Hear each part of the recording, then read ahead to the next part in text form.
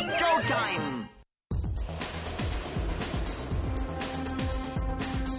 Welcome to the Disney View Podcast. Your host, Dave, loves to talk about the Walt Disney World Resort. Now please move across your row, filling in all the available space. And keep your hands, arms, feet, and legs inside the podcast at all times. And we ask that there be no eating, drinking, smoking, or flash photography during the podcast. Hey everyone, it's Dave. Welcome to another edition of Dave's Disney View Podcast. Well, on today's podcast, I wanted to talk about some of the, how do I put this, odd news that's come out of the Disney parks. From the Walt Disney World Resort to the Disneyland Resort to even the Disney Cruise Line, there's been some oddities and some interesting things that have happened recently. So the first one is a story that broke, I believe the New York Post got it first, but it's been carried in now several papers, and turned out that while they were talking about Walt Disney World to start with, Disneyland has also got the same problem going on, and that is that a group of people, tour operators basically, individually kind of worked out deals for themselves where you could hire a disabled person to be your tour guide, and they would charge you a couple of $100s for the day, plus the cost of the park ticket, and they would go to the parks in advance and get a disabilities pass, which then would allow them to go to the front of the line. Now, the way Disney runs their policy is that if you have a person that's disabled in your group, that person plus, I think it's 5 of their friends or relatives or even other guests can go to the front of the line with them. So the 6 people can then ride whatever attraction without waiting in line, essentially. Now, sometimes there's a small wait because you have to wait for the right boat or the right ride vehicle to come around, but you can essentially skip the line. So what was happening was these people were operating tours where they would essentially farm out people who had disabilities, and then would, for that couple of $100, you could essentially avoid waiting in line. Hey, it's better than FastPass, right? Except for the fact that it really does kind of violate the principle of it. And, Disney has a policy to run this disabilities process that makes a lot of sense because you're trying to take care of people who have disabilities and make sure that they're not uncomfortable waiting in lines and whatever. So it makes a lot of sense. And I know I went with my grandmother couple of years ago, and she was in a wheelchair, and we were able to get to the front of the line on several attractions, and that was great. And then other times we'd wait in line anyway because it just made sense. But it depended on the attraction itself. And so I see this as kind of Disney's in kind of a no-win situation because they could change their policy, but then they affect people who have disabilities who are coming in the park.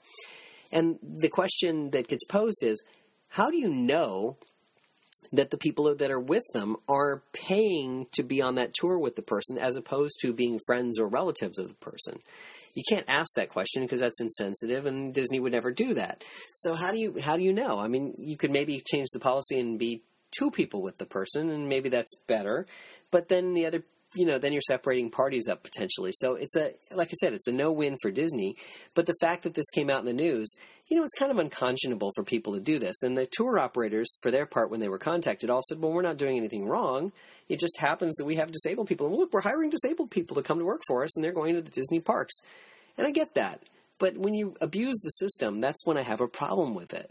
And it seems to me that they're abusing the system because they're trying to find a way to get around the rules to make sure that they can make a little bit of profit on the fact that Disney has a kind of a lax rule around this or a friendly rule around this.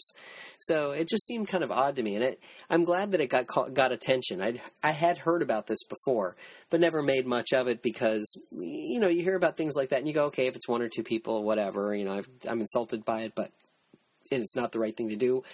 But I can live with it. But then when you start hearing about a pattern of behavior and it's multiple tour operators that are doing it, it's a difficult thing to take because, they're essentially abusing the system, and that's not right. I don't like to hear people doing that.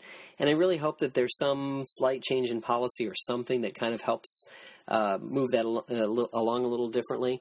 Nobody has to register as a tour operator. I've taken people through the parks before myself and been a tour guide for them essentially, and they're just friends or relatives or whatever, and that's fine. I do that, and why does Disney care? Because I'm going around and I'm avoiding the crowds because I kind of know the directions to go in the park and can get people through the park and can see almost everything in a whole day. in a single day. And then you've got Len Testa and his touring plans that gives you, guidance on how to avoid crowds and be able to see as much as you possibly can. So that in a sense, that's no different, right? In the general sense, because you're helping people to avoid crowds. Now, how you do it specifically, he's got everything right. I'm doing it right, but Disney doesn't care if I go around and take people around because I'm being a tour guide, but I'm not disabled and I'm not abusing the system. So it's a tricky thing, and I hope they continue to work it out. And by calling attention to it, people feel ashamed about using it too, because it's not right when people use it. And these people in New York were going, well, what's wrong with that? We're just taking advantage, and we're paying the money, and then we don't have to wait. Okay, great. But if that's the way you want to run your vacation, then maybe you're in the wrong place. Maybe that's not what you should be doing.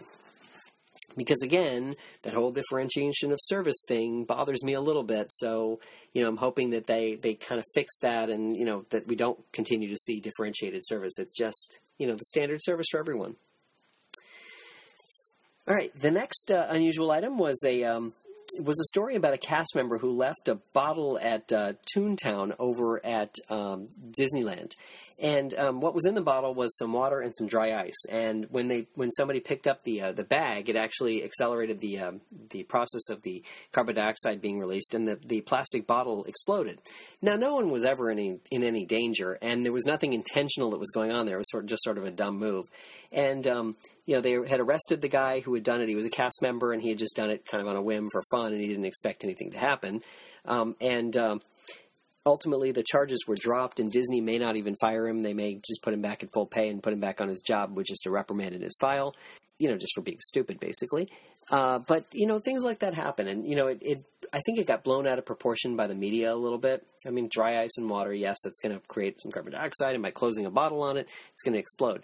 But it really was a small-scale explosion. It really was made out to be much worse than it actually was. And this guy, he kind of got run through it a little bit. Look, we've all been through periods of time in our lives, maybe in college or high school, where we got a hold of something that maybe we shouldn't have, and did that. I know I played with dry ice a little bit and had a little fun with it when I was in college. And, there was some interesting outcomes. I don't think I ever did anything that exploded, but certainly I put it in water and would, just be goofing around with it a little bit. You just, you kind of have to be sensible about things and kind of take things for what they're worth when you hear about something like that. My next story is about some, I'm going to use the word dumbass. Some guy who went into the Walt Disney World Resort. He was at the Animal Kingdom, and as he got off the ride, there was a grandmother and a grandson who were getting off the dinosaur ride, and they saw a gun sitting on the seat. Apparently, the guy who was sitting in the seat in front of them or next to them or whatever had left his loaded revolver right there on the seat. And so they turned it into a cast member. The cast members then notified the Orange County Sheriff. The sheriff found the guy. They actually took him into custody. They would not give him back his gun at first, and eventually they emptied it, and I believe they did return it to him eventually. But they charged him with a crime because on Disney property, it's kind of clear that you cannot have a loaded weapon on Disney property. The guy was saying, well, I didn't know. I thought it was okay. And, the spokesman for Disney was saying, well, it's kind of clear that we say that on everywhere. It's on the printed media. It's different places. And it should make sense to people that you don't bring a loaded gun into a theme park. It's just kind of one of those strange and odd things that happens in life sometimes. It's somebody brought a loaded gun into a theme park. Really? He's like, oh, I like to carry it with me. I have a permit and everything. And he did. It was all in order, but it was just sort of an oddity that he had it there and he didn't know any better. They haven't decided, what they want to charge him with. Disney will charge him with something and make sure that they make an example of him in that sense. He probably will just have a fine and, some sort of a thing that happens. But it's just the principle of making sure that you make an example of it so you don't have people bring loaded guns into a theme park where there's kids around. Then there was another story that was happening over by the boardwalk in Epcot. There were two guys who decided to go out drinking and carousing and have some fun. Then they saw a golf cart, and so they stole it, and they went driving around the boardwalk with it. And they drove over toward Epcot, and they were driving around, and the police finally caught up with them, and they got arrested because they had stolen the golf cart. That's what they were accused of, and that's what Disney pressed charges for, was stealing the golf cart. It was just a kind of a stupid thing to do when you think about it. let's see, I'll get drunk and I'll just get in a golf cart and drive around and just, kind of, run around people, not run them over, but run around them and, just kind of create an unsafe condition. Again, it's like, you have to be smart, at least reasonably, when you're going around different places. And, here these guys just joyriding around in a golf cart around the boardwalk where there's people walking and they're drunk anyway. So they got, they had a couple of charges. One was for driving a vehicle under the influence, even though it's a golf cart. And the other was for stealing the property. So these guys will probably be in a little bit of trouble. They haven't had a court date yet, but they will at some point. Things will go from there.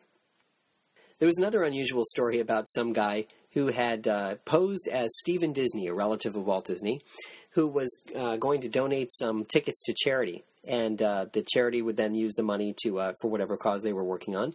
And the problem was that while he had a driver's license and a W-2 form that said he was Stephen Disney, he actually wasn't Stephen Disney. He was another guy.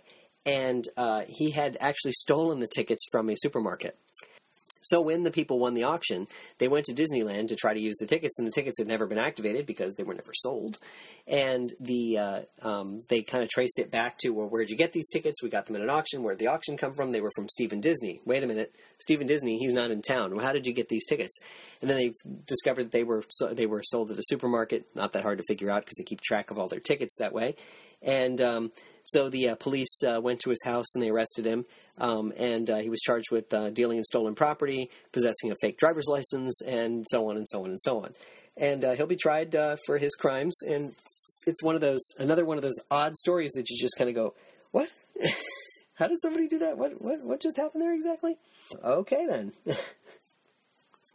So here's another one for you.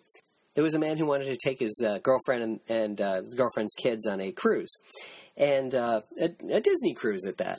But the poor guy had no money. He didn't have enough money to take them on a cruise. So he decided to go in and stick up a Navy Federal Credit Union branch in North Carolina to pay for the cruise. And his girlfriend and the kids were in the car waiting for him outside as he went in. He just said he was going to go withdraw some money. And he goes in and he actually robs the place. When he came out with that money, his girlfriend did ask, "What did you do, rob a bank?" And sure enough, he had. And within a few minutes, he was pulled over and arrested, and the money was recovered. But he said he felt pressured to honor his promise of the trip, and the robbery was done out of the spur of the moment to make sure that he could take the kids on the Disney cruise. And I'm just, that's one that just kind of blows me away. I don't really understand that, but So another story that came out, Disney tried to trademark the word Dia de los Muertos, which is the Day of the Dead. It's a Mexican holiday where they celebrate the dead and they pay respect to them. And Disney wanted to create a movie that was going to call Dia de los Muertos, and when they wanted to trademark it so they could use that as the movie name that no one else could use. The only thing is, the Mexicans kind of took offense to that because Disney was trying to trademark a holiday that they have, and it just kind of was one of those strange things. And it just kind of came off as a little bit weird, and Disney backed down and decided not to trademark that name. So as you may know, I've called it limited time nonsense for a while now. I'm not a real fan of the whole limited time magic story that Disney is playing, and I'm a little iffy about the whole proposition about where the magic lies. Anyway, there's a story going around about a Saudi prince who paid $20 million to the Walt Disney Company to rent out Disneyland Paris for a weekend. So they actually shut down Disneyland Paris for the whole weekend, rented out the property to the Saudi prince, and let him play there basically for a couple of days. It was like a birthday party or something like that. So the story goes that because of the amount of money he gave, he had a couple of requests. One was he wanted some very specific characters that Disney didn't currently have costumes for in the park to do meet and greets. So Disney agreed, and they made those characters and then put them on display in the park. Then they also distributed them out to other parks to basically say, okay, we've got these characters, now we'll put them in the other parks, and we'll use them for limited time magic. And then the oh by the way was, they actually put together a little plan with the prince as well to visit each of the Disney parks around the world for a couple of days. Now, they're not shutting down the parks, but they're giving them the VIP treatment and taking them around the parks. And so they set it up with the cast members there, not telling him it was the same Saudi prince, but telling them it was part of the limited time magic, that they were having a special event for some celebrities coming into town that in each case turned out to be the Saudi prince. And there's just something kind of funny or odd or something about it. I'm not sure what it is exactly, but the whole thing just seemed kind of funny to me. And that's where the limited time magic kind of came apart again and just kind of came into something strange. But, I'm okay with the concept there, and the fact that they got, Disney made some good money on that, and they got some new characters that they could put out in the parks. It's not a bad deal for guests. It just seemed kind of funny the way they positioned it as limited time magic, when really all they were doing was meeting the demands of a particular guest who was a very high-paying guest. And again, back to my problem with the overall differentiation of service, here was somebody that was willing to pay $20 million to shut down a Disney park for a whole weekend, and they said, okay, now, Euro Disney or Disneyland Paris, I get that because that park is not so well attended and, there's not as many people there and whatever. But still, it just strikes me that that's a lot of money to put up to do something really different like that. And then finally, the last item I had here was about the Merida character. Now, Merida from Brave, she was reimagined by Disney as a princess. So they kind of slimmed her down and put her into a prettier dress and changed her hair and her facial features to make her more attractive as a princess. And then Disney had some odd comments they made when people came up in arms about it. They said, why are you doing this? She's supposed to be a strong, independent girl. Why would you, make her the princess like this? And they go, well, we think it represents the image we want. It's just a temporary thing and blah, blah, blah, whatever. And it's just, it's another one of those oddities where Disney was trying to force fit something to make her a princess so they could sell more of the merchandise and kind of have this image. But it just comes off as wrong because you're giving girls the wrong image of what maybe you think they should be, and they're trying to tell you what they think instead of, you kind of deciding for yourself. She's a strong, independent character. Why do you have to make her something else other than that? So it's just kind of an oddity as far as that goes. I don't know what to make of that one exactly. It was just sort of weird.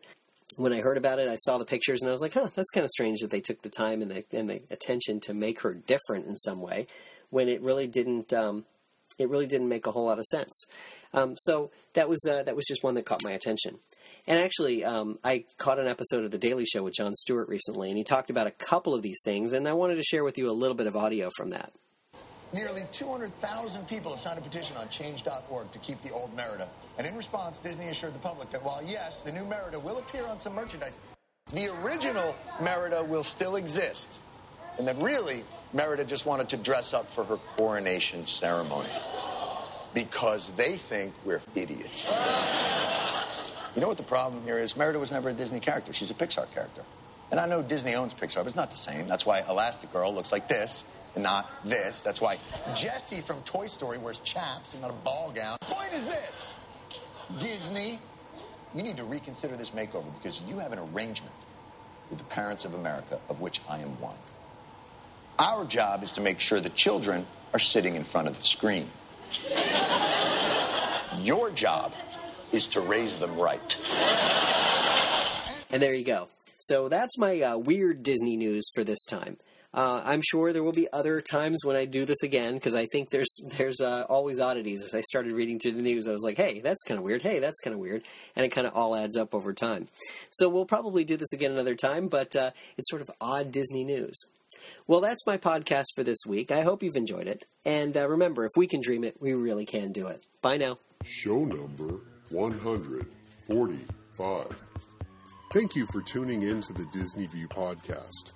Now, please exit the moving podcast. The walkway is moving at the same speed as your podcast. Kindly take small children by the hand and watch your head and step. If you have questions, thoughts, or would just like to ask Dave a question, please send an email to davesdisneyview@gmail.com. You can always find Dave's Disney View on Facebook, Twitter, and Pinterest. Show notes for this podcast can be found on DisneyWorldPodcast.net. Original music you hear in this podcast is courtesy of Sound A Music. You'll find a link to the latest Disney-related autism awareness event on the show notes page. We also encourage you to check out Dave's iPhone apps. There are a couple of Disney-related apps, including a Hidden Mickey's app and a pin trading app.